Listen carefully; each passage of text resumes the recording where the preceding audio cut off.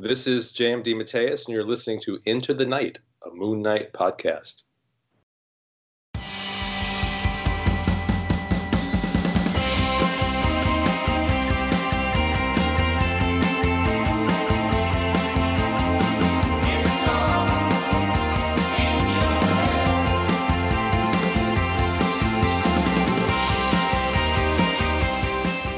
Yes, welcome back, Looney listeners. You are listening to Into the Night, the Moon Knight podcast. This is episode 167, and you are with your high-pressure conchu, Ray. Hello, hello.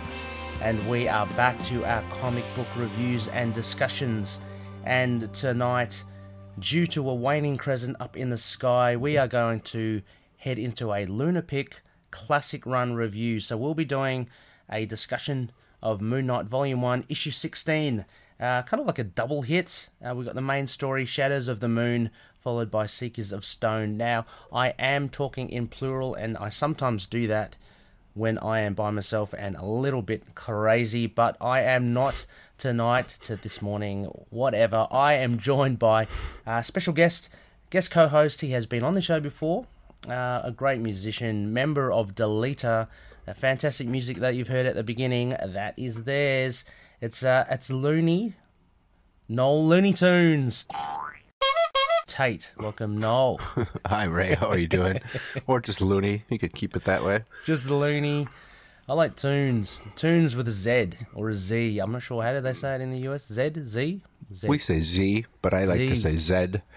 Z. Z's dead. Looney Tunes. And I've seen here, I just misspelt it on the prompt sheet. Looney Tons. Call you the Fonz. Anyway, thank you, Noel. Thank you so much for joining. This is going to be cool. Thanks for having me. Yeah, of course. And we've had you a couple of times before. I think mostly doing classic run or classic comics, which is pretty cool. Is the way you like it, Noel? It seems to be our thing. That is my favorite run, Volume 1. So that was a little rhyme for you. But yeah, so this will be good. This will be a departure, actually. I believe it's the first time it's a non-Doug Mensch, Bill Sienkiewicz issue. So interesting. You'll gather our thoughts, Loonies, as we crack into it. But anyway, just to kick off, Noel, I usually say a huge thank you to the Patroonies, a big thank you to them. Thanks for showing your support towards the show. Every little bit helps, even listening. It's great to be able to mix it in amongst fellow Moon Knight fans. But a big thank you to Justin, Dustin, Derek, Wayne, Jordan, Josh, James, Russell, and Anthony. Thank you so much, guys, for throwing in and weighing in. And please, just drop us a line whenever. It's really good.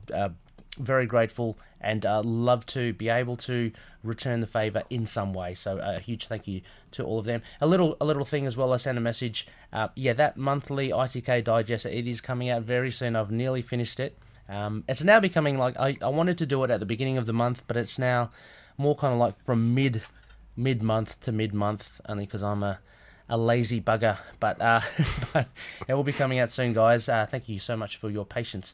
Also, big sponsors, Hello Headphones, empowering gamers to play at their best, and Dreamland Comics from Illinois, the superhero superstore.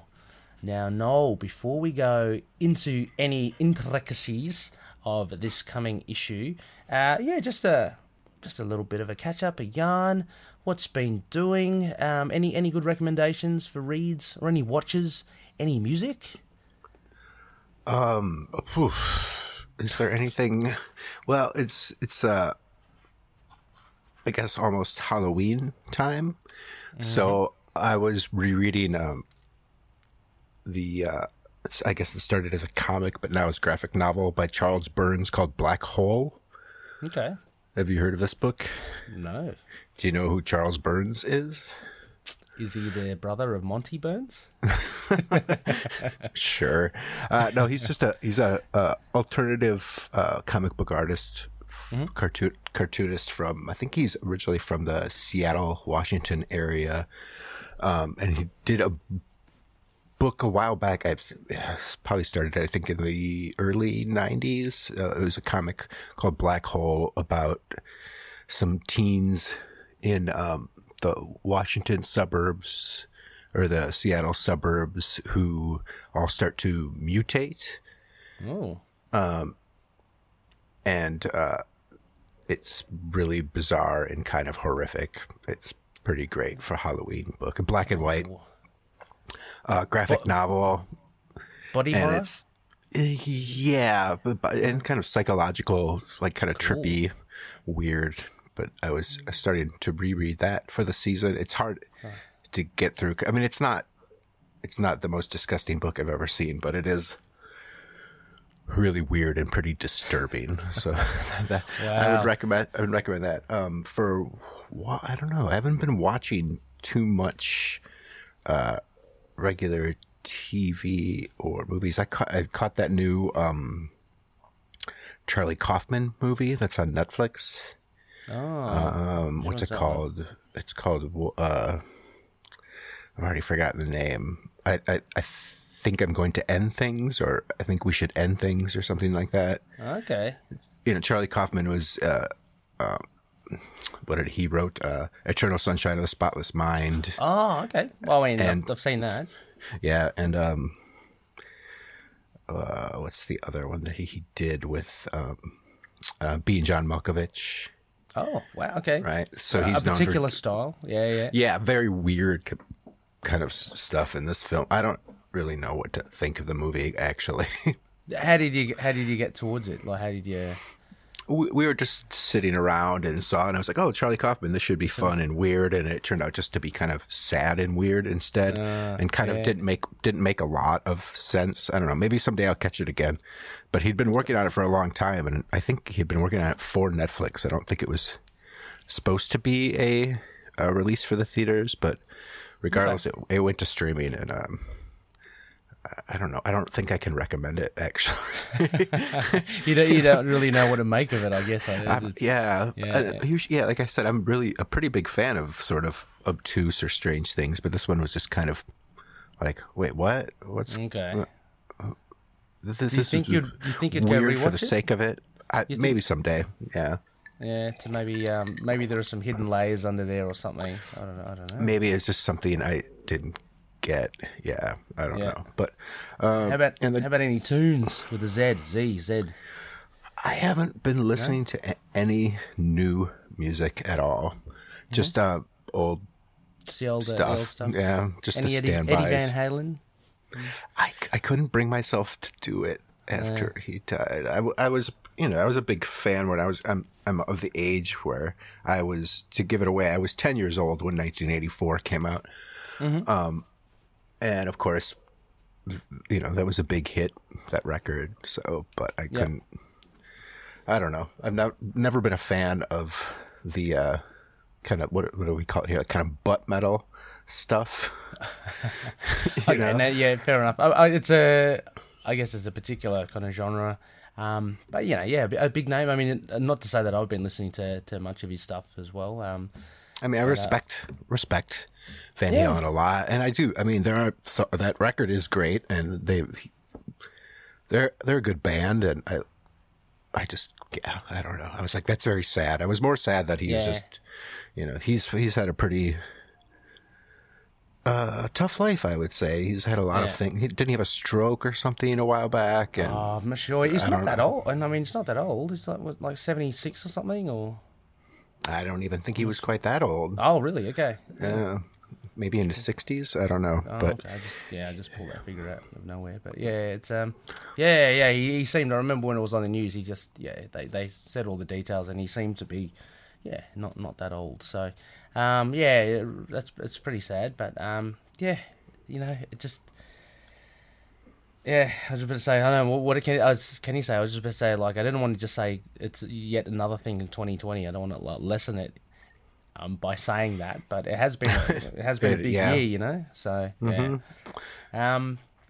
well, we're getting of the age where it's like a lot of the people that we kind of grew up with are dying. I think starting Prince and David Bowie and all these people over the past few years. Have been just kicking the bucket, and it's pretty soon where I think a lot more of the people that, I'm sure, like, some of the members of like Black Flag or some of the punk bands I grew up with are going to be kicking it pretty soon, and it's gonna be sad. I mean, they're only maybe 10 years older than us, but it won't be long. I know. It sounds very ominous, but yeah, you're right. I mean, time marches on. Look, I can't say I've been listening to much. I mean, listening to a lot of podcasts. Just today, yeah. I mean, well, just today though, I thought I'd just give a listen to some of the scores of some of the MCU films. I just got reacquainted with the Thor soundtrack by Patrick Doyle, a very well-established composer. Really nice, sweeping. Oh, I've just forgotten how much I love that kind of soundtrack. It's just the score, like the background, just like sweeping, operatic kind of, regal kind of music. So no, I was just loving that. Podcasts, just the usual, basically. But Happiness in Darkness, I want to give that a shout out because they're the superhero movie podcast, hosted by DJ Nick. So I was listening to their review of Thor, the first film, 2011, I'm going to say. And that's always good. It's always fun. It's a very consistent, a very insightful show. So a big shout out to DJ Nick from Happiness in Darkness. What do you do while you're listening to soundtracks? Do you just kind of put them on and do work, or? Yeah, generally work, because I guess no vocals and stuff. I can still concentrate. Like it's a bit harder when you. Yeah. Can you read while you're listening to things like soundtracks? Okay. Yeah. Unless it's I get really invested, but I can kind of, screen myself off and kind of put it in the background in my head while I think. But but but I can also actively listen as well. But yeah, it's a little harder with vocals. I do that at work. I mean, you know me at work, Noel. I was texting you non-stop because you don't do anything while you're there. Exactly. It's like, get back to work. All right. Also, I guess reading-wise, there's a lot of reading that I do because I love listening to there's other podcasts that review certain things. So I reread Kraven's Last Hunt, which I really enjoyed, and the lead-up issues to that. So it was actually the Peter Parker MJ wedding, which was I've never read that issue, but that's a really awesome annual. Yeah, really fun annual. I have that in a book. I have that in a book of. There's a trade that they did of just all the famous Marvel weddings. Okay. It has the Fantastic Four wedding in there. It has MJ and Peter's wedding. It has the Cyclops and Jean Grey wedding, and a couple other really funny ones. I mean, they sound like the big ones. The Spider-Man wedding is actually one of my favorites. It's so funny. It is. It's just so unconventional. Ridiculous. Yeah.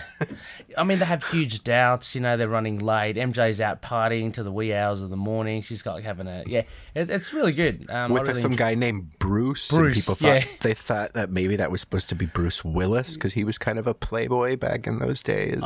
Okay. I thought it was a bit of a joke on the Distinguished Competition.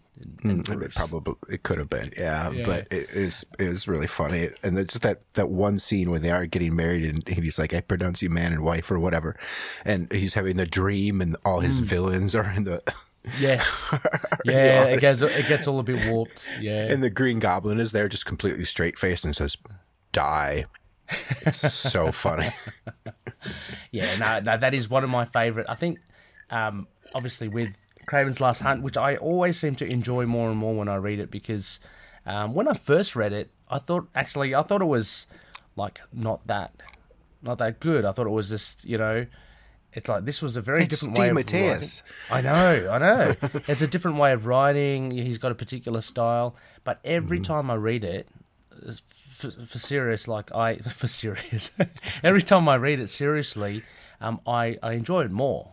Not only because, maybe discover new things, but it's just like, it's so deliciously kind of ambiguous about Kraven and his motives and his sense of honor. Nothing is really well defined, but you get a sense of what he's trying to achieve. And it's really, it's really cool. So that and the wedding, I think, is really interesting. And the Epic has other stuff like the Hobgoblin revealed. No spoilers. There are like Ned. It's Ned, which was a big thing at the time. And then there's also Alistair Smythe. I think that was an editorial thing. I can't remember. It was a huge, crazy thing with in the office. They wanted one thing, and yes, it was going to be. I mean, there was so many red herrings as to who the Hobgoblin would be, and it was going to be all these other people. I can't even remember who they were now. Maybe even Richard Fisk, who was the Rose. Ned Leeds was going to be the Rose. It was all twisted and turned. Mm-hmm. Yeah, there was a whole thing behind it, which was very interesting to learn. Anyway, also, and just reading, I'm starting the Silver Surfer epic. So from the very first appearance. Was that where that epic starts? Yeah, it's on volume 1. It's actually it doubles up with some of the Fantastic Four issues that they. Okay. I remember looking at it because I was trying to. I have the Essentials, the black and white. Yep. That has all that stuff because it's really hard to find. The early. Is it Buscema and Lee who wrote the solo comics? Oh, okay, yeah. Well, the one I'm reading at the moment, it's not even his comic yet. It's Fantastic Four issues. Right. Yeah. It starts with the coming of Galactus. Yes. Yeah, and he looks really weird. And the Watcher looks even weirder. I don't know if you remember it. He looks. Jack Kirby. Know. Yeah, I don't know how you say it. He looks. His head's big, but everything else is big. It's something very different to what you're used to with the Watcher these days. That's all. But anyway, so it's a lot of fun reading. And movies-wise, a little plug, because I jumped on the Capes and Lunatics to talk about Ghostbusters, so I watched Ghostbusters again. Yes. Man, it's funny. Like, of course, there's so many outdated things in it that you just cringe at, but you put all of that kind of aside because it was 1984. Exactly. But it's just a really funny. It's a really funny film, and I was reminded of how funny Bill Murray is. I've always been a fan of his, but sometimes you just got to watch his movie again to see just his comic timing, his sarcasm, all that sort of stuff. His improv. I think the hidden gem for that movie is Harold Ramis. I think he's the funniest. He's good as well. It really makes the movie for me. It's so great. Yeah. Okay. Well, sounds like we've both been a little busy.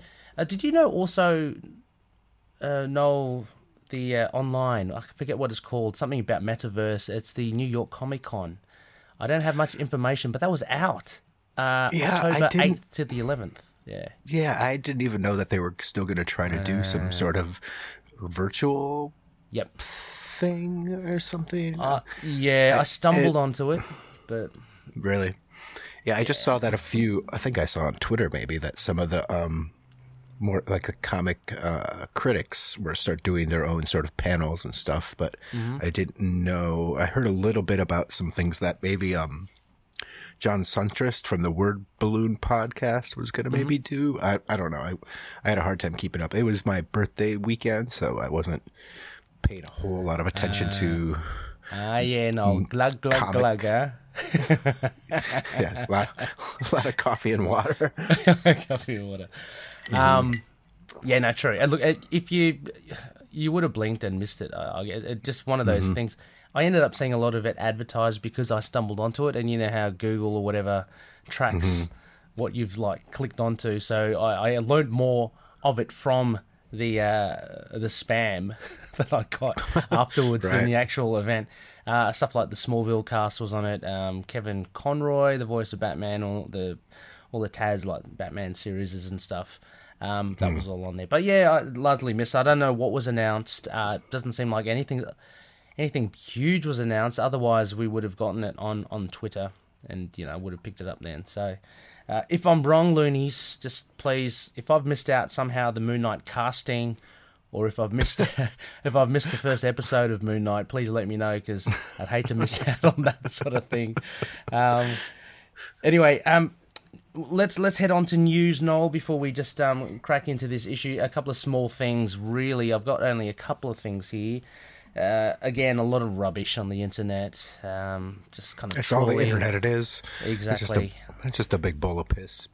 Exactly. Me with an apron and a rubber gloves, just trying to sift through the scum. And anyway, I thought I'd pick one or two of them, just to fill the void. Chunks in the piss. A couple of chunks here. One is, again, there's this thing of One Haunting of Bly Manor. I think it's on Netflix. Star has their sights on playing Marvel's Moon Knight. I think that is Oliver Jackson Cohen, if I'm not mistaken. I was just going to say, is that the Invisible Man, right? Invisible Man. I've not seen anything of his. No, you neither? Neither? No, but I've actually watched that one interview, I think, where me too. For the press for Invisible Man, when someone was like, they want you to play Moon Knight, and he was like, who's that? Sounds great, I'll do it, whatever, pay me. I think he first said, what's a Moon Knight? But I think now he's... I've heard he's a really good actor, and he looks like a Mark Spector to me, so sure, sounds great. And he's younger, I know that supposed casting call, people take all these things like they actually are something. Yeah. Well, you got a bat in there? That they're true, but just the thing with Frenchie saying a kind of a comic relief thing, that doesn't mean that's good. People have to remember that these are just any hints of little news that we're grabbing, but he's on Cohen's on the younger side, which I like. I prefer somebody myself a little bit younger so they could play Moon Knight for a long time and not have to rely all on a stunt person to do everything. But I think he's it'd be great. old. Yeah, I think he's old enough though still to pull off that I've been there and done that kind of life as a merc. So I think that's what a lot of people were kind of edging for with the older Mark, that they want someone that actually has been grizzled and hardened and has kind of lived life. But when you have got the history that Mark has, it wouldn't have to be. No. You could be 30 years old and already be in the military, the CIA, be a mercenary for a long time. So I mean, let's just say he would be a little too young for me if he was in his early 20s, and I'm assuming Oliver Jackson Cohen is not. He's in his 30-ish. Probably 30, the sweet spot, about the 30 age. So so anyway, that popped up again. Make of it what you will. And this other one, which is has a little bit more substance, and I actually got reminded of this, Noel. A preview for the last part of the Age of Khonshu in Avengers 37 is out. So I'll put that out. A preview page is out on our Facebook group and page. Have a look if you want to. If you don't. I'd never look at these things. But the last part of it, Noel, this should be good to wrap up this 5-parter. Just briefly, what are your thoughts on what seems to be the whole arc now? I mean, without having read the last part, of course. I haven't read any of it. Excellent, fantastic. I've been listening to the show, so I know I've been catching up what's going on because I don't really care about spoilers, especially for something like this that just seems to be it's just pie in the sky. It's gonna that's it. It looks fun. I've looked at some of the art. The art looks fantastic, but that's cool. I'm not. I really, really do like Jason Aaron as a comic book writer. But I like it when his things are a little bit more sort of contained. So I knew I'd heard early on his Avengers was kind of whatever right away. It's good and fun sounding stuff, but nothing too, it's not his Doctor Strange run, which I think was fantastic. Or or obviously a lot of other things he's written that were really great. I think I'll wait for the trade. Yeah, I think so. I mean, I wouldn't mind getting the trade myself. It's only 5 issues, so it's going to be in one of those slim trades, and there you go, Bob's your uncle. That's your thing right there. I haven't been big thing. I haven't been collecting the floppies of it. And of course, there's nothing wrong with if you want to get every appearance of Moon Knight. I think I know Anthony from Capes on the Couch, a big Moon Knight fan. I think he's collecting the floppies to complete his set, which is great.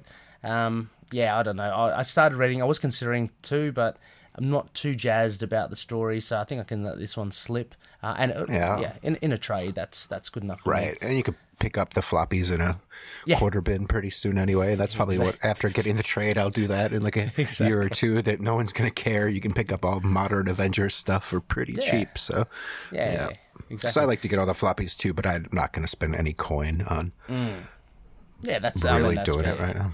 Absolutely. I mean, what is it? $5 an issue right now? I'm not going to spend 30 Yeah, $30 that is getting 5 issues of Avengers. Yeah, it's true. But I mean, as you say, it is a fun issue. Let us not dissuade you, loonies, if you haven't read it. Read it for yourself. Let us know what you think. And so that comes out. Well, basically, I think when this podcast comes out, it would have just been released. So what's actually happening, and I'm thinking on the fly here, Noel, was that I've got to do a quick reaction episode to this last issue. So if you're listening to this now, loonies as well, pop your comments in, drop them in. I'll read them out as well, and let's finish off this baby that is the Age of Khonshu, and send it home into the Phoenix sky. Should be fun. So yeah. Anyway, those are the last bits of news, Noel. So. I don't know, if you're ready, I think we're ready to get into the thing. We might just drop off to a quick break before we do that. Just freshen up, get yourself another couple of litres of coffee. She's looking empty. So, Lenny's will be right back to start our coverage of Shadows of the Moon, Moon Knight Volume 1, Issue 16. Catch you soon. You belong to the Merry Marvel. Anyone hear us? This is Trey Lawson. And I'm James Hickson. Anyone can hear this broadcast. We need your help. We've been kidnapped and imprisoned in a tomb by this creepy old undertaker named Mr. Gravely. And he's forcing us to review his collection of Marvel horror comics. Stuff like Tomb of Dracula, Werewolf by Night, Man-Thing, Ghost Rider, and so much more. Forcing us to record these reviews as a podcast called The Tomb of Ideas. If you can hear this, please contact our families. Call the authorities. Anyone. Tell them we can be found at... Now, boys. Let's not give too much away. You can find James and Trey every other Wednesday at the Tomb of Ideas, a Marvel horror podcast, a proud member of the Cinepunks podcast group. See you there, Tomb Believers.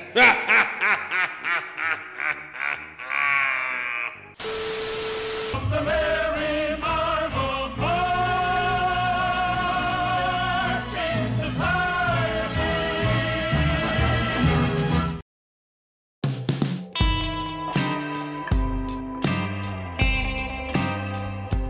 Yes, loonies, welcome back. You are listening to Into the Night, the Moon Knight podcast. This is episode 167, and you are joined by your High Priest of Khonshu, Ray, and Noel Looney Tunes Tate, or just Looney, as Noel mentioned at the top of the show. Anyway, we are doing and I've got this wrong on the prompt sheet. Great, I didn't cut that out. We are doing a Lunapic classic run review. It's Moon Knight Volume 1, Issue 16. We have a couple of stories here, Noel, to keep us happy. Right. And so let's get into it. The credits for this issue, Shadows of the Moon, which does the moon really cast a shadow? No. Not really. But the writer is not our boy Doug Mensch, and the penciler is not our boy Bill Sienkiewicz, which I completely forgot that they took a couple breaks in Volume 1. But the writer is Jack Harris, penciler Denise Cohen.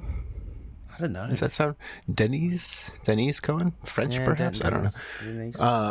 The inker are Steve Mitchell and famous Joe Rubenstein and Klaus Janson. Colorist Christine Schill, letterer Janice Chang. Editor, of course, is our famous boy Rest in peace, Denny O'Neil.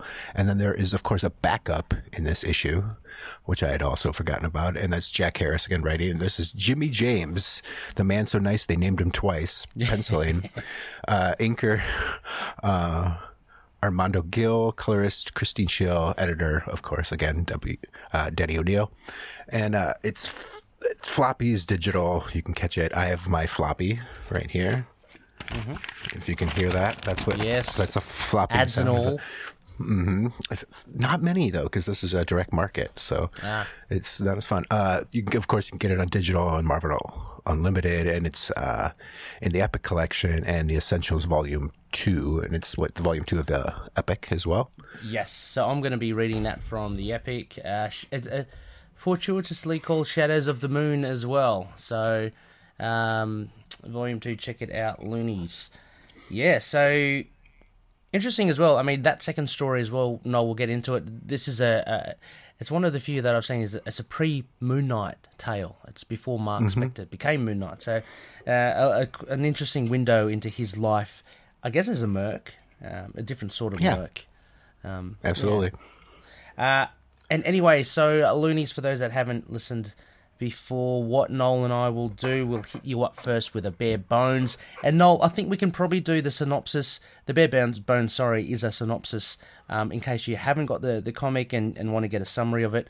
I might just read out them consecutively, Noel, these backup stories, and then we can just discuss and bounce between the stories. Because the second story is pretty short. Yeah. So we'll do a synopsis or a bare bones, followed by just an open discussion of different things, ranging from writing, the artwork, themes, characterizations, and any references to any runs. There were a few kind of parallel threads happening in the first story, and some character development. So it'd be quite interesting to hear your thoughts on that, Noel. And then we'll cap that off with our moon rating. So Noel and I, we both have a choice of whether to use the vanilla rating of the phases of the moon out of 10, or the patented Connoisseurs rating system, patent pending. So a very unique system. You'll catch our drift. Anyway, Noel, I guess overall as well, overall impressions. Oh, hey, hang on. No, what am I talking about? Why don't you read out the story, Ray? Read out this handwritten bare bones. Okay, so here we go, listeners. This is the bare bones for both stories, Shadows of the Moon and Seekers of Stone. Kick it with that deleter music. Yeah.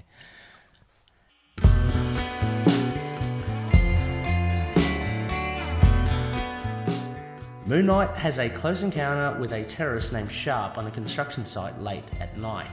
Sharp tragically dies in a scuffle with Moon Knight, leaving the White Knight with no answers. Meanwhile, a young boy, Doug, admires the Cape Crusading abilities of Moon Knight after it is featured in the news, much to the chagrin of his father, Detective Stephen Mills. Elsewhere, Alexander Latimer and his second-in-command, Mitchell, plot a scheme to betray their country by taking out the East Coast communications grid with a nuclear device hidden beneath one of the construction sites that Latimer has. Incidentally, it's also the construction site where Sharp met his death.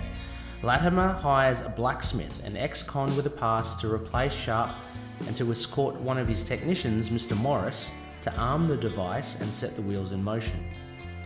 Stephen Mills is killed whilst trying to investigate the death of Sharp, leaving Doug disenchanted and keen to find Moon Knight.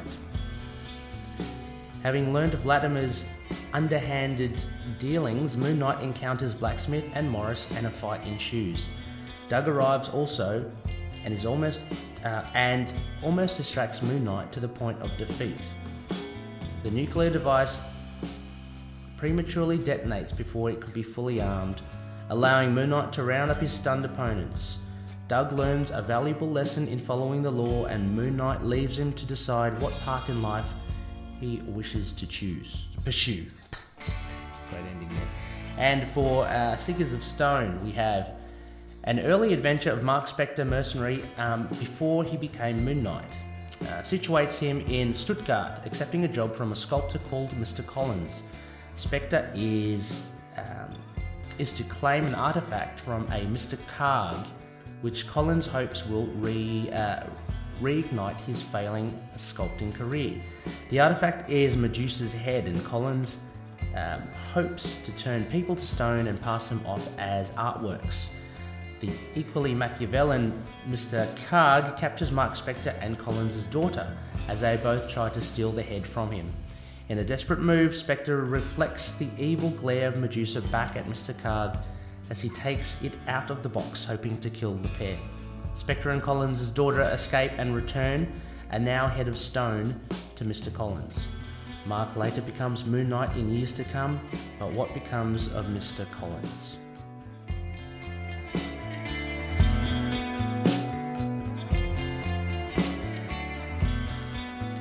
There you go, Loonies.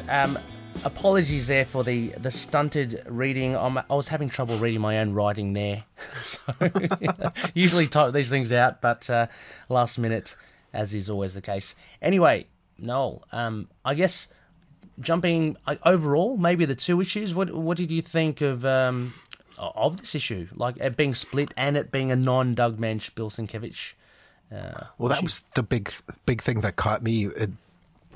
In volume 1, you're kind of in a certain headspace reading all of it, and this seemed to kind of, at least the main bulk of the issue, the Shadows of the Moon story, seemed to get very I don't know, kind of the corny kind of Marvel of the time, 1982. It's kind of a bipolar story in a way, because there's parts that seem really kind of, right away, the first thing that happens is somebody dies in the story. And it seems very deep, and right away it was like, I read this issue, I don't even know how long ago. It didn't even stick in my memory, and I reread it, and I was like, I don't remember any of this. This is really dramatic, but at the same time, it's got these bits. There's, like in the synopsis, you didn't mention the fact that the kid goes, the only superhero he knows he can get a hold of is the Fantastic Four, so he asks the Thing, and Alicia Masters says, "Come on, Ben, at least you could do is try to get a hold of Moon Knight somehow." Yeah. And so he puts out an APV, and he's like, "Hey, Moon Knight, there's this thing going on," and Frenchie picks up on it, and it's like, "Hey, Mark, there's a call for you to," I don't know, very convenient. It was very weird, wasn't it? A plate, yeah, just so they could put the blue-eyed Thing on the cover to hopefully probably sell a couple more books, which was what all guest star appearance were meant to do. But yeah, overall, it's an interesting place. It almost feels, in a weird way, like kind of almost more of a volume 2 story, the short Fist of Khonshu, where it's kind of like, this is fun, and but it's they use the word adventure a couple times in it, it just seems, Moon Knight is like Indiana Jones or something, like what's the guy's name? Not the Wrecker. He looks like the Wrecker from the Wrecking Crew, but the Blacksmith. The Blacksmith, yeah. I wonder if he was meant to become a Marvel character, or it was, because it's left open, isn't it? And I wonder if young Jack C. Harris had hopes that he'd establish a Marvel character in the universe, i.e. Blacksmith. But he doesn't seem to have that big an appeal. I don't know, I can't speak of back in the day, but this guy with a couple of heated tongs, is that right?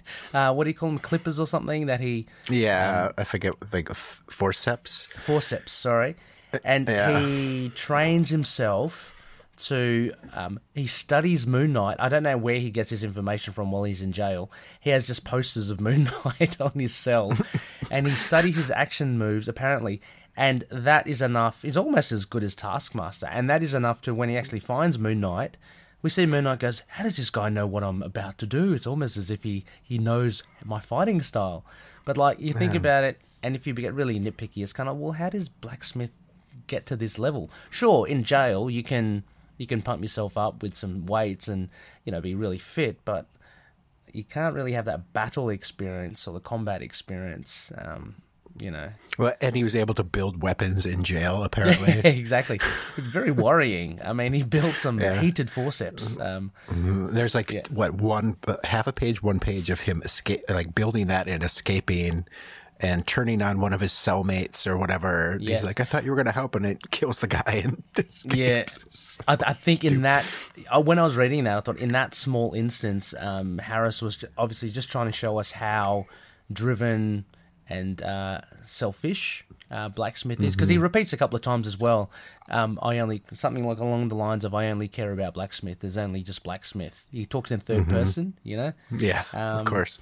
Yeah, but I could see an attempt there from Harris to try to create some sort of character, but it's really weird because, actually, I'll go back a step, Noel, because you're mentioning this is kind of like something different from the Mensch, and it seems a little out of place.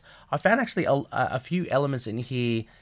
He was trying to tie it to kind of the Mensch world that he created, in the fact that, I don't know, you've got all these characters like Latimer, and then you've got this detective Stephen Mills, and you even have these incidental characters like Mitchell and Mr. Morris, and like you have a cast of a lot of people that aren't particularly super or anything. So it's very kind of apart from the Thing, the only superhero is Moon Knight, and again he's fighting like just normal people. Blacksmith, accepted, of course. It seems like Harris had read the run so far, but just decided to. I don't know if this was stuck in a drawer somewhere. Like, I've got a Moon Knight story. Like, hey, Harris, you got something for Moon Knight? Yeah, quick, let me read the Mensch's stuff. Okay, I got something. Yeah. But he's, and no disrespect to him. I think he did the best he could do. But it's hard to be. It doesn't really. I know he's trying to keep sort of in the world of, the New York vigilante, but having a nuclear bomb under the subway to jeez Louise, what's going on there? Blow up.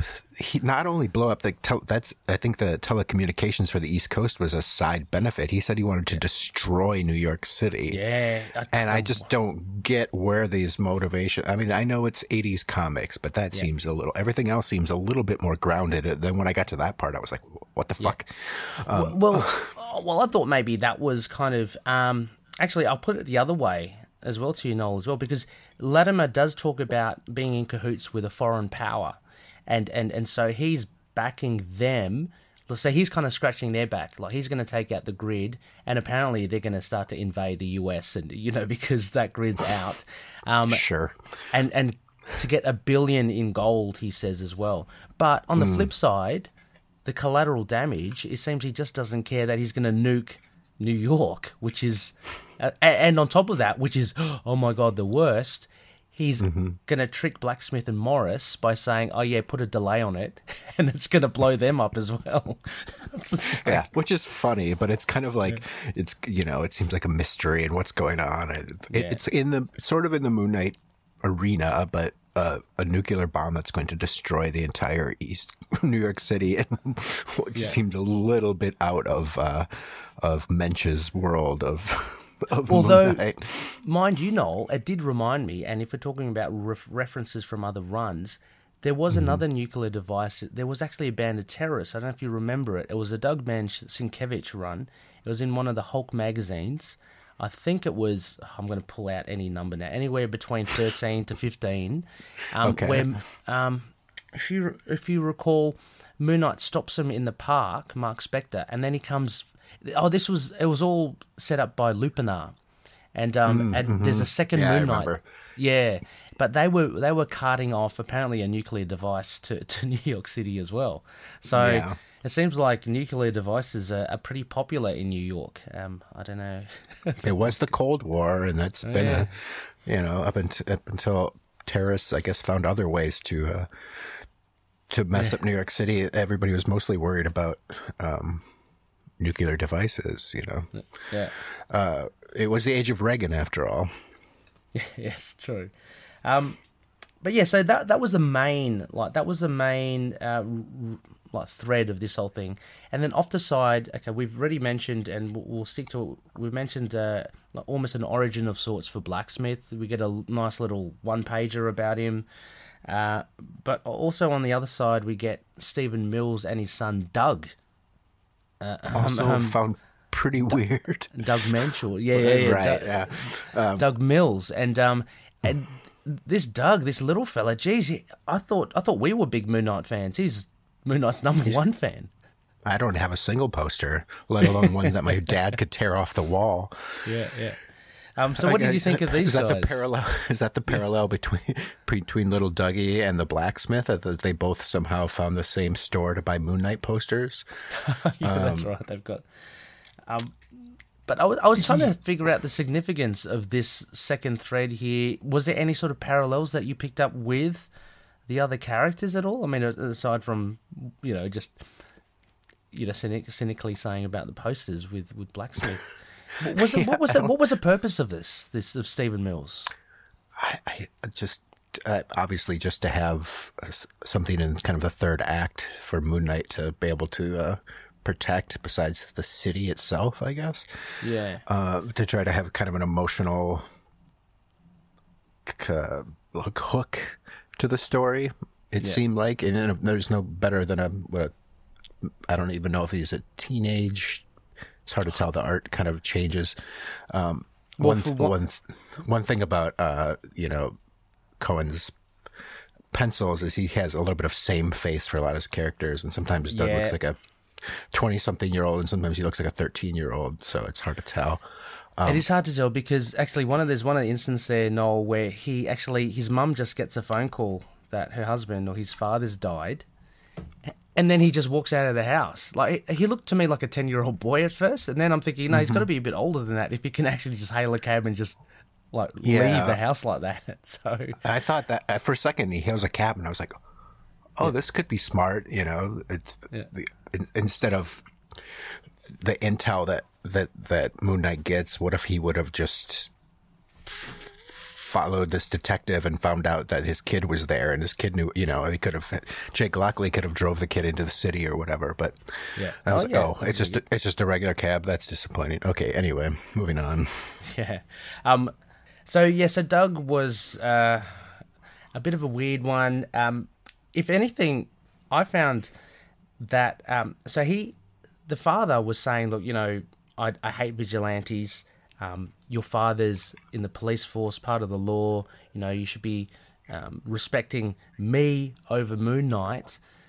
In the end, though, the story shows that Stephen Mills, unfortunately, tragically, he dies. He falls through a hole, gets run over hit by a train. And Moon Knight is the one that actually solves the case. So you'd be hard-pressed if you were Doug to think, okay, well, I think vigilantes actually get stuff done. And this was addressed by Moon Knight at the end. He says something weird like, okay, well, I bend the law a little just to give it a nudge to, Yeah. But you can't, I don't think it works. Yeah. No, it doesn't really work. I mean, he says he's... The system isn't perfect by any means. Yep, that's what it is. He was like, I don't want to dig really into it. But yeah, basically just that the system isn't perfect and I just help move it along or whatever. It's like, that doesn't seem very... That's one thing they don't ever talk a lot about is generally in Moon Knight is like his vigilantism, like, I mean, they touch on it, but they never touch on the whole problem with being a vigilante, like they rarely do in comics regardless, like, why are these people why are superheroes even a thing? Yeah. They could have easily gone for it at the beginning. Like, I was waiting for when Sharp falls to his death and you see Moon Knight just standing on top of that scaffold, on top of the building, construction site. I would have thought the crowd would have gone, Moon Knight did it. He's a vigilante. He's killed him. But Harris quickly kind of addresses that by saying in the news, I can't remember, in the news, they're saying, no. That's not his MO. Yeah, that's what they say. And it's like, this is pre-Watchmen, I suppose, so there's a little less cynicism for that. But it's just funny. There is some of that cynicism built into Marvel Comics at the very beginning, because if something like that happened with Spider-Man while Lee and Ditko were writing, if the cops would start shooting at Spider-Man. Yeah. Like the cops hated Spider-Man. And it's just like, oh, well, we need to get on the right side of the law here, but it's like you have to circle that square, or however you say it, like put that peg in. Like how do they even reconcile that? You know, and like you said, a little bit. This is like, you know, his father is saying vigilantes aren't the real heroes or whatever, but then it's just quickly, oh no, yeah, but they are. Yeah, They are the real heroes. I just have to wonder whether maybe Jack C. Harris had big plans for the likes of Blacksmith and Doug Mills, because I think at the end of this it opens it up for Doug to choose his path, right? I mean, this is the path. Well, these are the options that you have, Doug, which Moon Knight's saying to him, like, you know, you can follow me and you know help the law out a bit like that, or you know, you can be true to look what your dad did. He actually discovered where the device was, stuff like that, and the authorities took away Blacksmith and Morris. So, but unfortunately, I don't think, unless I should have done the research. I don't think little Dougie Mills pops up anywhere else in the Marvel universe. No, yeah, exactly. I don't think. I mean, I'm sure he would have loved his character to become a little sidekick or something like that, but we had a different sidekick instead, and that story was a lot better. So, yeah. So, interesting here. So, I mean, let's just talk a little bit about the art. You said, there's a lot of a few of the figures, the faces are the same. I think you did an all right Moon Knight. What do you? Yeah, I mean, it's no. It's in the Sienkiewicz age, so it's like, to me, it looks. And you know, I'm a fan of kind of the House Marvel style of the '80s, but this seems to. It's some of the you know, the figure work and the art itself is fine, but I felt that a lot of the storytelling was actually kind of hard to keep up with. Like that page of a Blacksmith in jail, I had to kind of glance over it twice because I was hard time sort of keeping up. There's some really, really small panels of like when he is escaping and he kills his guy he's supposed to be escaping with, or whatever he does. It's hard to tell if he even kills him or not, but some of the storytelling seems a little muddled in that way, and there's just so many thought bubbles and so many word balloons that it's distracting from everybody. You know, it's the age, but everybody has to have a thought. You got to hear everybody's inner thoughts. Yeah, I mean, looking at it now as well, you're right. I mean, each of these pages are packed with panels. Like, Cohen really does pack them in there. It's quite a lot to get through, and he's got a lot of small panels. So, yeah, I thought it was okay. It's very different, immediately different from what you usually expect from Moon Knight, because we're kind of spoilt with the Sienkiewicz kind of art.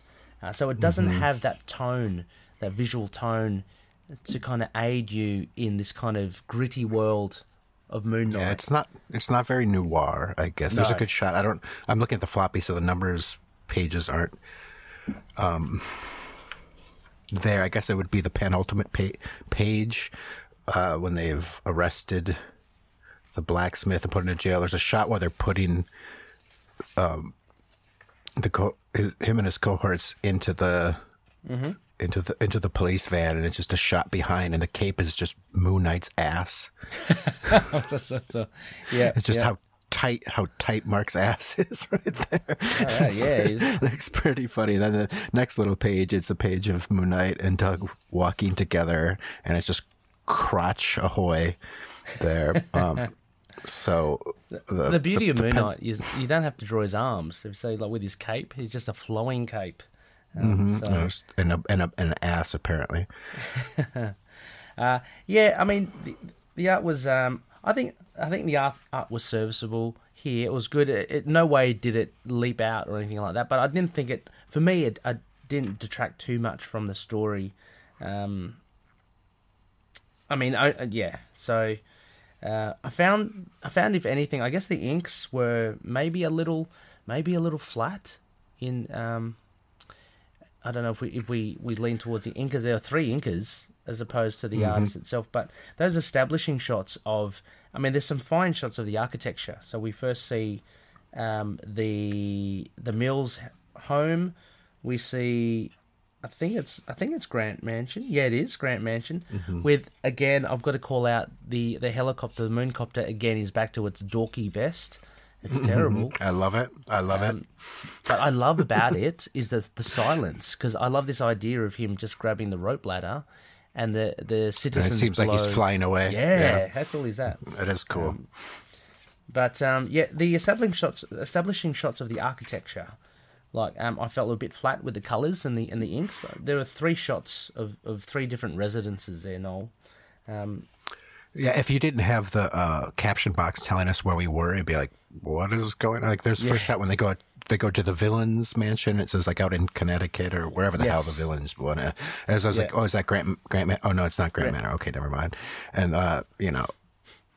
so a lot. I just find a lot of it confusing as far as storytelling goes. I don't know if this is a young artist or if it was just a rush at the time, but they're trying to just pack a lot in for a script that just could have been cut down a lot. Yeah. I'm bothered by some of the profile drawing too. There's like a couple of Moon Knight in costume where his rib cage is sticking out so far. And I don't know. There's just a couple kind of weird things. And like I said, everybody has same face. Yeah. And there is this one where you're talking about profile that's towards the end. I think it's the last page of that story. And you see Moon Knight talking to Doug. And I think the angle of his head, I think Cohen still persists in putting the 2 eyes there, which make the perspective look really weird. Yeah, there's a couple things like that actually in there of Moon Knight where where the white eyes are shining through the darkness, and it looks really weird. Yeah.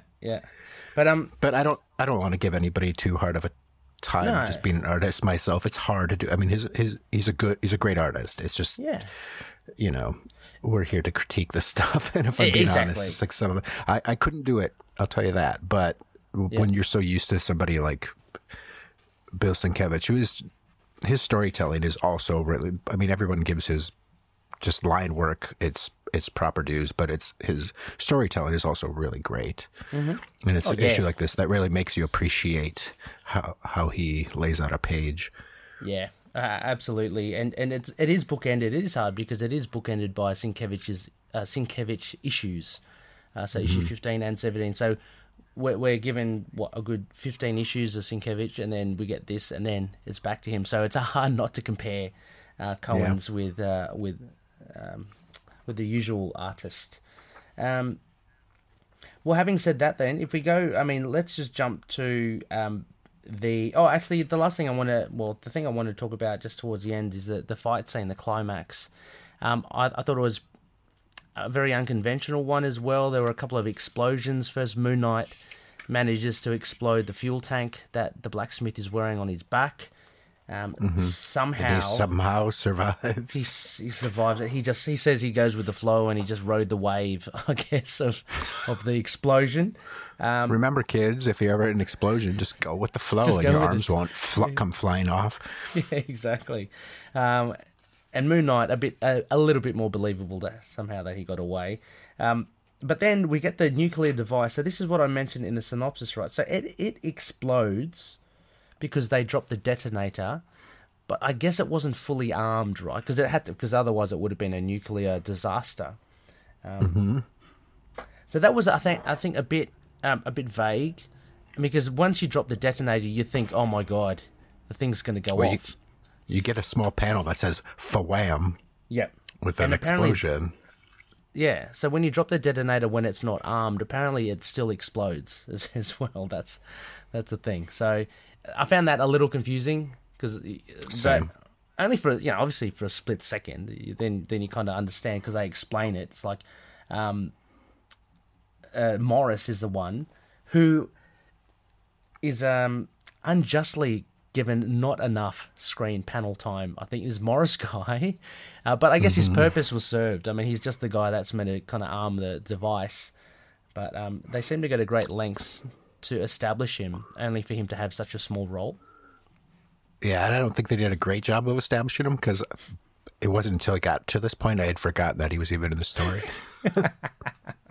Because there's 2 pages of the bad guys hideout, and they're going through all this stuff, and I'm like, okay, and then I completely forgot about it until we got back to the nuclear device under the subway. I was like, oh right, okay, wait, what? I think he must have been shoehorned in, because I guess Harris would have thought, look, I need to get Blacksmith over there, but he's a hired thug, so he can't arm the device. I need another character that can. Oh, okay, we'll have Blacksmith escort this guy. And why couldn't he arm the device if he can build weapons while he's in prison? You think he would be able to at least hit the on? Yeah, he could hit the on button. Yeah, exactly. I mean, back in these days as well, like I'm citing a few Spider-Man comics as well with these nuclear devices. Apparently, anyone can like build them, so it's not that difficult. Apparently, some young child just built in real life just built a thermonuclear device in his bedroom. So, bloody hell. Mm-hmm. Okay, was his name Little Dougie Mills? Okay. No, I don't remember his name, but he really some little smart kid just built a thermonuclear device of some kind in his room. Jeez. Science project. The youth. He's gonna power up an iron suit with it or something. He's gonna come zooming out. You never know. Yeah, we might have a little Tony Stark on our hands in the real world. Well, how about we jump to the second story then? So this was a little bit more... Seeker of Stone, yes. Yeah, with Jimmy James or James or Jimmy on pencils. The man's so nice they named him twice. Yeah. Seekers of Stone... let's start off with the art then, I guess, with Jimmy James. I found this a lot more... There's a lot more meat to this art. I like it more. I like how Mark's client looks a little bit like the Crypt Keeper from EC Comics. Okay. And I guess that's a good segue into say I think the art actually looks in general a little bit more like the classic sort of 70s EC horror comics. Yeah, which is very cool. So classic. So maybe Jimmy James worked on some of that kind of stuff. There's a profile like on the second page of the artist, whatever his name is, Collins. Looking over at Mark, where Mark's like standing with his hip, like talking to him and stuff. I was like, that looks like the Crypt Keeper. That's pretty cool. That's pretty cool. And the fact that it's like this story, I thought to myself as soon as reading it, it's like this seems like this isn't supposed to be like an insult to Mark Spector, but it's like what if he was a dumb James Bond? And I kind of like that element of a story because he even calls himself like a nitwit or something later. And like, I may not be the smartest guy, but I've got this figured out. And I was like, I love this story. I like way better than the main story, if I'm going to be honest with you. It had a lot. It's fun. Feels more like adventures. I would like. Mm-hmm. It would be cool in modern day somehow if we could get some more adventures of Mark Spector. That's exactly what I was thinking as well. Dumb asshole who's just trying to make money. Like, of course, the story is ridiculous. Yeah. I don't remember what year Clash of the Titans came out. Do you remember that movie? Yeah, but I wouldn't be able to tell you when it came out though. But sure, I mean that was a big plot in that movie was Medusa. Yes. So and maybe it was in the zeitgeist at the time. Yeah. But it's a ridiculous story. The fact this guy's trying to get Medusa's head to, and I like how Mark just doesn't believe it, and then he still kind of doesn't believe it even after he sees it. I love it. I think this kind of I'm going to call it supernatural or mythical mold is a nice departure from say the street stuff that we've been seeing, and exactly as you say, this whole thing is packaged as a classic comic. So the way it looks, the way Mark dresses, this escapade to get Medusa's head, it all has the hallmarks of a really old kind of tale, and I really like it. I mean, even down to the lime green turtleneck and the blue safari jacket. Yeah, I was just going to comment on that. I really like, and the kind of puffy pants tucked into the boots. Yeah, it's so kind of old school, isn't it? And I think the Jimmy James does a massive service to creating that feel that we get. I mean, even he said the Crypt Keeper. That's actually more accurate. I was looking more at like an Ebenezer Scrooge or something, but yeah, Crypt Keeper's even better. And even this creepy, is it a man called Karg? I don't know where they come up with his names, Karg or Latimer. I don't know.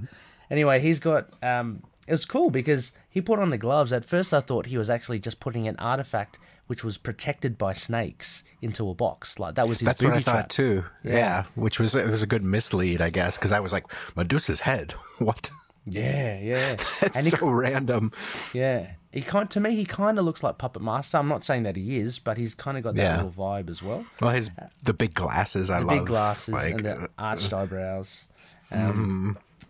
Yeah, so I mean, this is a short tale, so there isn't much in development, but it goes at a cracking pace, I think. No, and- it's like and it's a weird mix, like I said, of like a dumb James Bond and like a weird mystical, because the fact that even like the artist's daughter comes to try to save him from himself, and she's the one who, like kind of sort of saves the day, but of course, our male hero is the one who, at the end of the day, who really does it.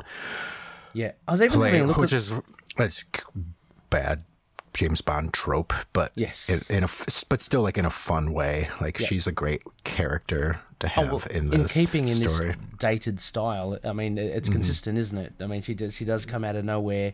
She's a mystery woman for all of 2 pages because it's a short story. It's revealed that she's a daughter. I mean, the significance of that, to me, for her being a daughter, wasn't that too much of a surprise. I mean, because Collins wanted to grab this artifact.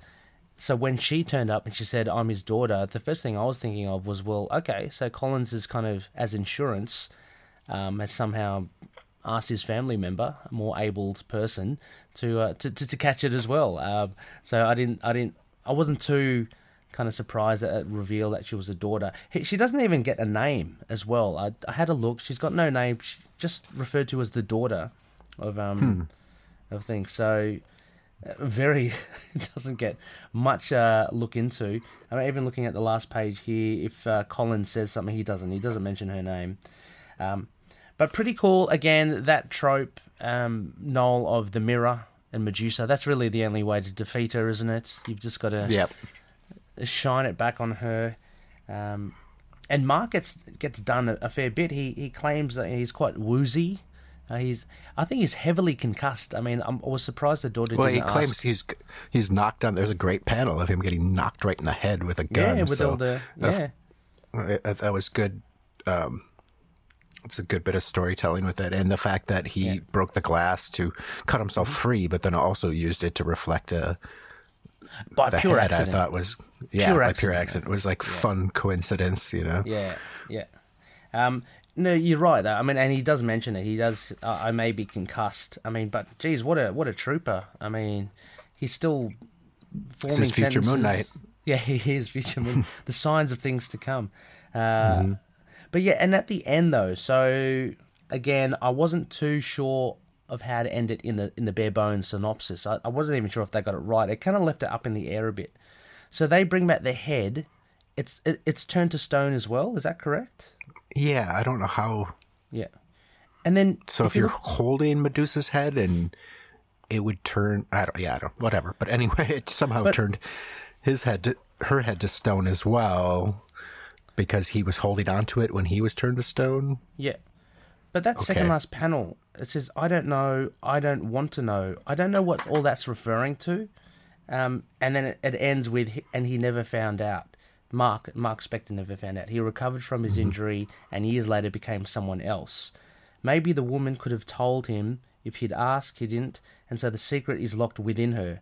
The secret and her very private grief. And she's crying at the end.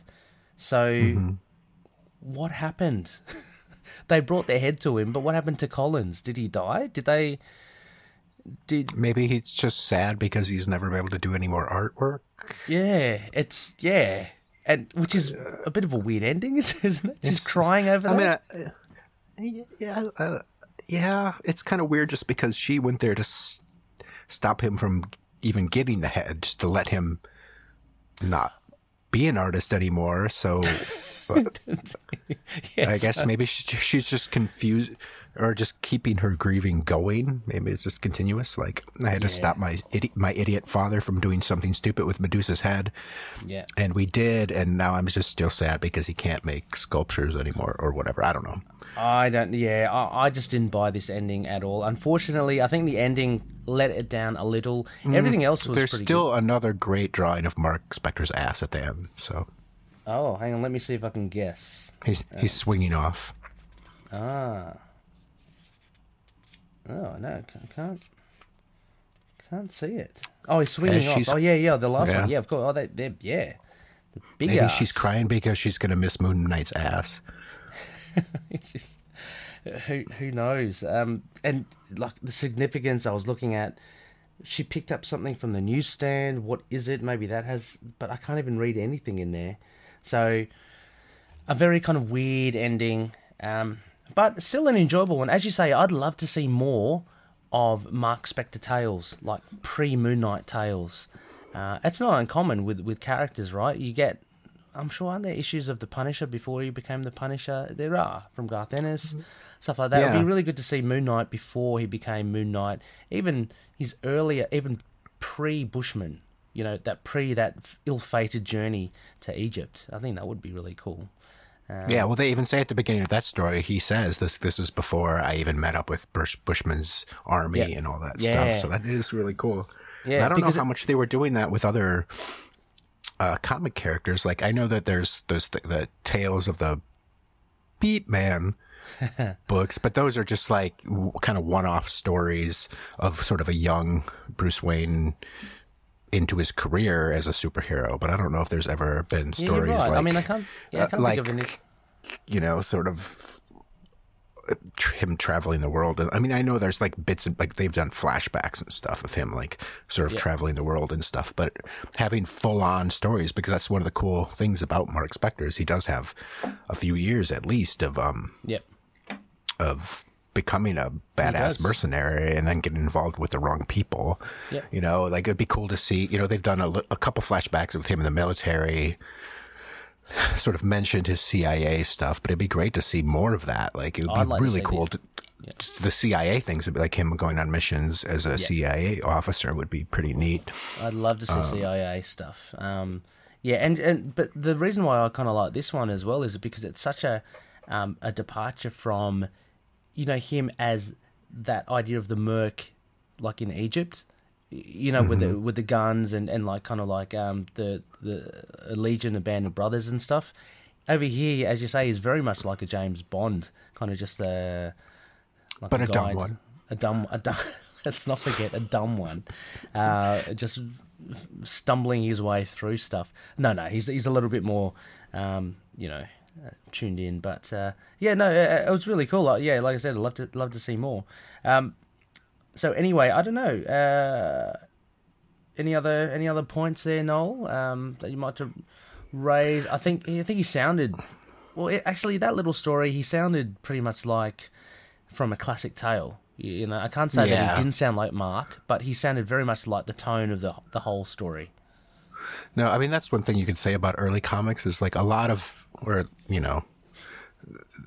it's really hard to keep anybody sort of in character when they're all have thought bubbles that are sort of waxing poetic or just telling you what you're seeing.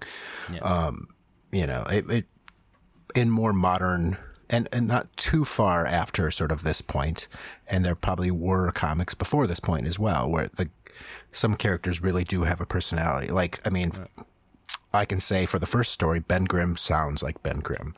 Yeah, we didn't speak about Ben Grimm that much. Yeah, he does, doesn't he? He sounds very much... I noted that as well, yeah.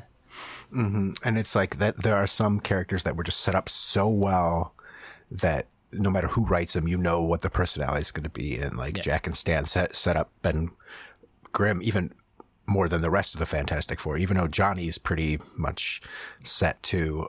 But Reed and Sue have gone through kind of different variations of what, but they started off as very like, well, young lady, that kind of stuff. But Ben has always been, but I think partly is because they just basically, it's just Jack Kirby.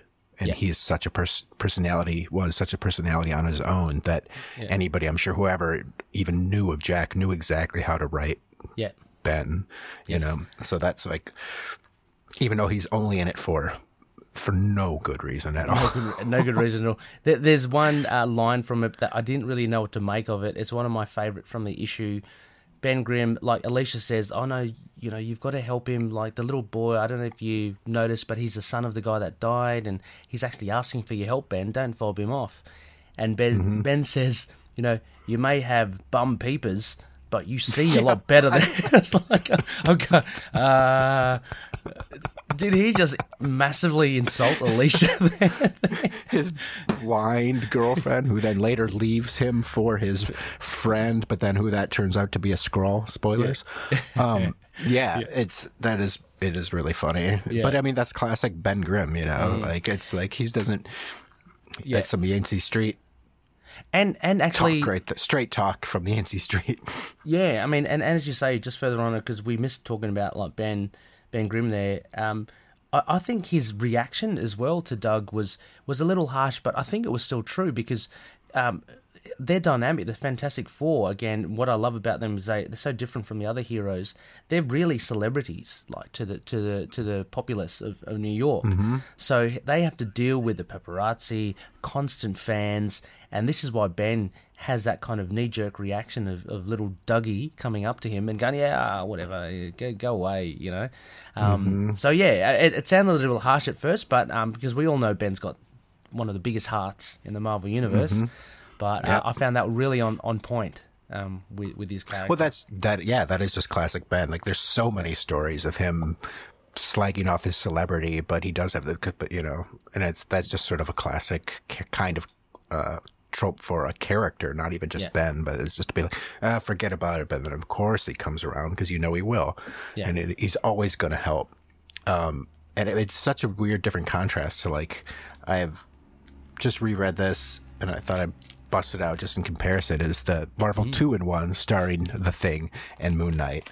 And we won't get into it, but I'll just say it's also a ridiculous story, but it's the first time they meet, and it's a different writer. I can't even remember who wrote this little story. Is that Crossfire as well?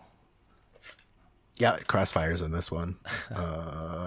Stephen Grant is the writer of this one, actually. Oh, right, okay. But he nails Ben's voice exactly. Nice. As you would, and it's a fun story that I hope you and I can cover some day. Oh yeah, absolutely. Well, we've got something else pinned a bit later on down the track as well. Not that far down the track. So we'll definitely be having Noel. You'll be hopefully back on, hopefully in a more amenable time. But yeah, no, I'd love to cover that as well. We'll see if we can fit it into another. I think there's another Other Side of the Moon segment coming. So Loonies, for those that don't know, Other Side of the Moon is basically Moon Knight in comics that's not typically his own series. So as Noel mentioned, that Marvel 2-in-1, or was that Team Up? I always get mixed up. It is 2-in-1 would be the Ben Grimm one. So yeah, 2-in-1. Yep. So that's a good one. Yeah, the Ben Grimm ones are just a lot of fun as well. I mean, I've read a couple with I'm doing a Spider-Woman read, and he's in actually a lot of. He's in her first appearance as well. He teams up with Shang-Chi of all people. Ben Grimm. Oh yeah, I mean, if you go the Marvel 2-in-1s, it's a little hint. They're a lot.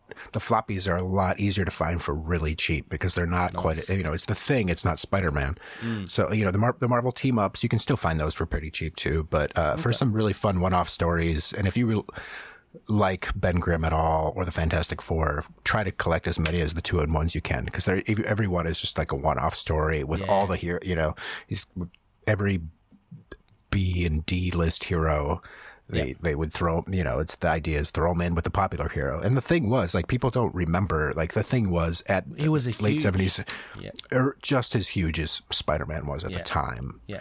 You know, like, he was the huge, for good reason, you know, like we just said, he's a fantastic character. Yeah, I remember one of the 2-in-1s. I think I haven't read it, but it's The Thing and I think Aquarius of all people, like really weird characters you wouldn't associate with. So And we're glad because he gets to team up with Moon Knight. So and the likes of, I know there's other ones, Quasar as well. Just really kind of people you wouldn't think of. So I mean, like really everybody in the Marvel universe, he pretty much teams. It'd be hard pressed to find a hero that he didn't team up with. He teamed up with a lot of mutants as well. He would have. Yeah. Okay. Oh, yeah. Okay. That's Okay, because the ones I've seen, like I've only seen a smattering. I've never, but I'm sure he has. I mean, they're a big part of the universe. Anyway, Noel, let's wrap this one up. This one issue. How about we go for this double story? What would you give this issue 16, Shadows of the Moon and Seekers of the Stone, out of 10? Well, it's hard for me because, it is two different stories, and I like one story so much more than the other. So maybe we can do I'm terrible at math, so average. You have to help me out with the averages here. But I think I would give the first story maybe around like a 4. Oh, it just didn't. Ouch. It didn't. Like I said, the story seemed just kind of manic, and like the storytelling seems sort of manic and kind of out of place for the run. I mean, I only have the issue before and after to kind of compare it to, and even on its own, it would seem a little manic to me. So the art is not my jam, and the storytelling is not my jam. So I would have to call it slightly disappointing. It's not terrible, but I would put it on the lower side of middle, I guess. But the other story I would put a little higher. I would say maybe a 7 or 8, maybe even. I really did love how that story. It was just fun and quick and ridiculous, but in a classic kind of adventure way. So either, if we're going to go for Khonshu's rating, I would probably even say a big, beautiful yellow man, whatever that means. Big, beautiful yellow man. Wow. Yeah. But the first story, maybe I Telephone Moon. But if we average those, I guess if we average those out together, it puts it right at maybe a 5.5. Is that what it would be? If you go for like an that? 8, it would go down to it would be down to 6. A Getting Small Moon. A smack bang right down the middle, a 6, which is pretty good. Like so a lot of. I think the second story really makes up for a lot of the deficits of the first, which is a big like a big thing to say because the second story is like a smaller story, right? A shorter one, so it packed a lot of punch. I would, let me split this up as well because it's just easier and we'll get the average. I was going to give the first one a 5.5. I think, 5, a little bit over 5 because I didn't hate it, but it did the bare minimum for me to just like to enjoy it. So a 5.5 for that one. But the other one I thought was really good. I'd give that a good 7.5. So let me just do my maths here. So 6.5. So I gave it a 6.5 out of 10 in average. Oh, slightly higher. You liked it more than me. So you got a 6 to 6.5. Yeah. I think we're pretty much even ground on that second story, but I think I like the first one just maybe a little bit more than you. So 6.5 there. Loonies, and I'll go for the vanilla. So let's go to right at a mid-waning gibbous for that. So there you go, listeners. That is our review of Moon Knight issue 16, Shadows of the Moon and Seekers of the Stone. Noel, a huge thank you for coming on as well. I know obviously this is not like a mass departure because we'll be seeing you again hopefully soon to do, I think we've got Pit down the track. It's a Marvel Team Up 144. It's the Spider-Man one with Moon Knight. That should be a good one as well. So again, Loonies, we have an Other Side of the Moon coming up soon, and Noel will be returning for that. But a huge thanks, Noel. It's always fun to chat. Thank you, Ray. Your beard's looking good, by the way. Keep that Corona beard going. Thank you. Yeah, the Rona beard. Is there anything you want to plug or shout out to, or where can people find you if they want to chat about The Thing with you? Yeah, everyone read The Thing. Read his solo series from the 80s. It's fantastic. Well, you can find me on Twitter if you just enter my name, KNOLTHATE. I haven't been making any music because of the world sucking. Haven't really even seen my bandmates in several months, so no new music right now. I've just been drawing a lot. So if you want to check out my Instagram, Tate_drawings.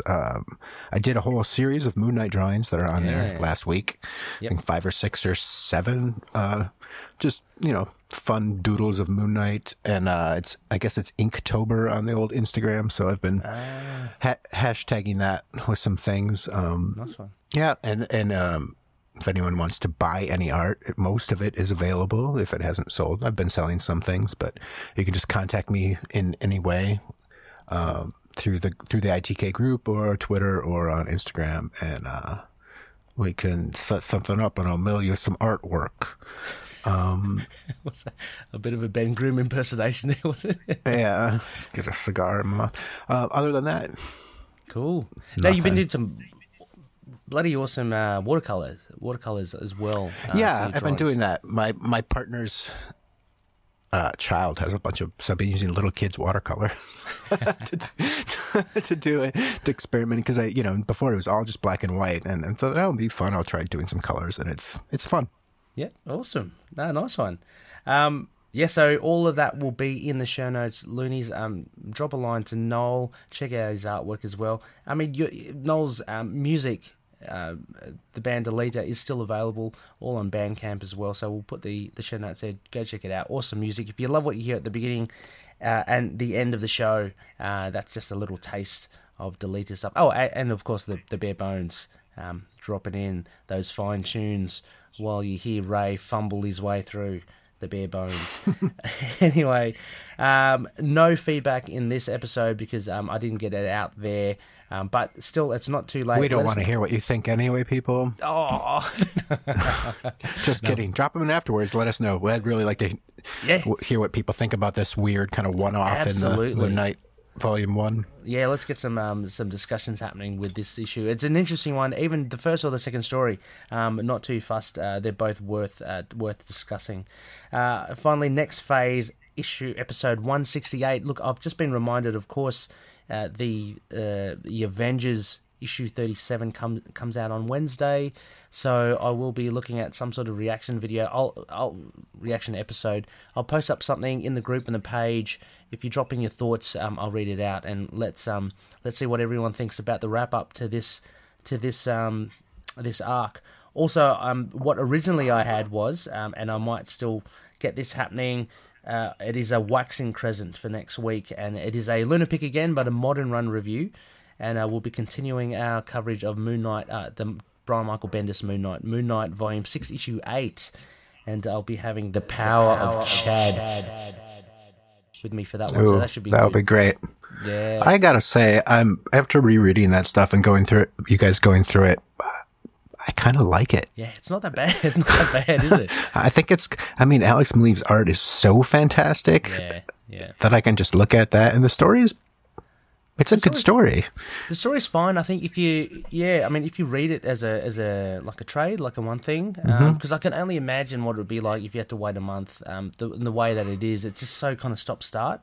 But as a whole, it actually worked really well. You just forget. I think people's biggest bitches is his new personalities, really. And if you kind of forget about that, it's kind of a great story. Yeah. My 2 cents. Yeah, it has a lot of merit. I'll be with you there, Noel, as well. So finally, as well, on Patreon again at the top of the show, if you consider joining our Patreon page, just check it out for some bonuses. It's all good. Patreon.com/ITK Moon Knight. And as mentioned at the top, sponsored by Hello Headphones. If you use the code ITK Moon Knight, you get 10% off their store. And for Dreamland Comics, if you use the code MOON, you'll get 20% off their online store as well. So please consider that. Great incentives, and a big thank you to those to Hello Headphones and Dream Comics for sponsoring the show. we're an affiliate member to Entertainment Earth. So, Noel, you and I now both are proud owners of the Walgreens Moon Knight action figure. Hey, we are. Yeah, so I'm very happy with that. Yeah, so we're going to have to do a review or something down the track. But if you haven't and you want to try and get it still, check out Entertainment Earth. We have a link in our show notes, and any purchase will help prop up the show as well. Finally, we are part of The Collective, a band of really cool podcasts. Go check them out. There's a directory, again, in the show notes.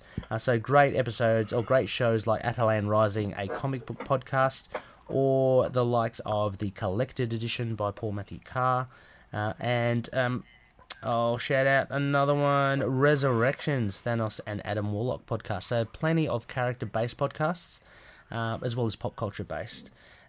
Finally, you can email us at itkmoonnight@gmail.com. We're also on Facebook, Twitter, Instagram, YouTube, Discord. It's all in the show notes. I'm not going to bore you with that.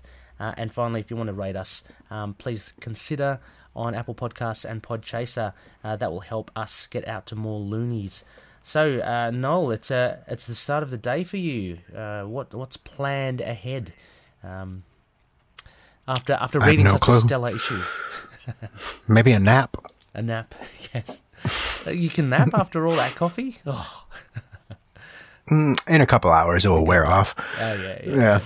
Nice one. No, always good again, Noel, catch up with you. And we'll Thanks for having me. Yeah, absolutely, and we'll see you again very soon. And as always, loonies may Khonshu watch over the denizens of the night. Catch you later. Goodbye.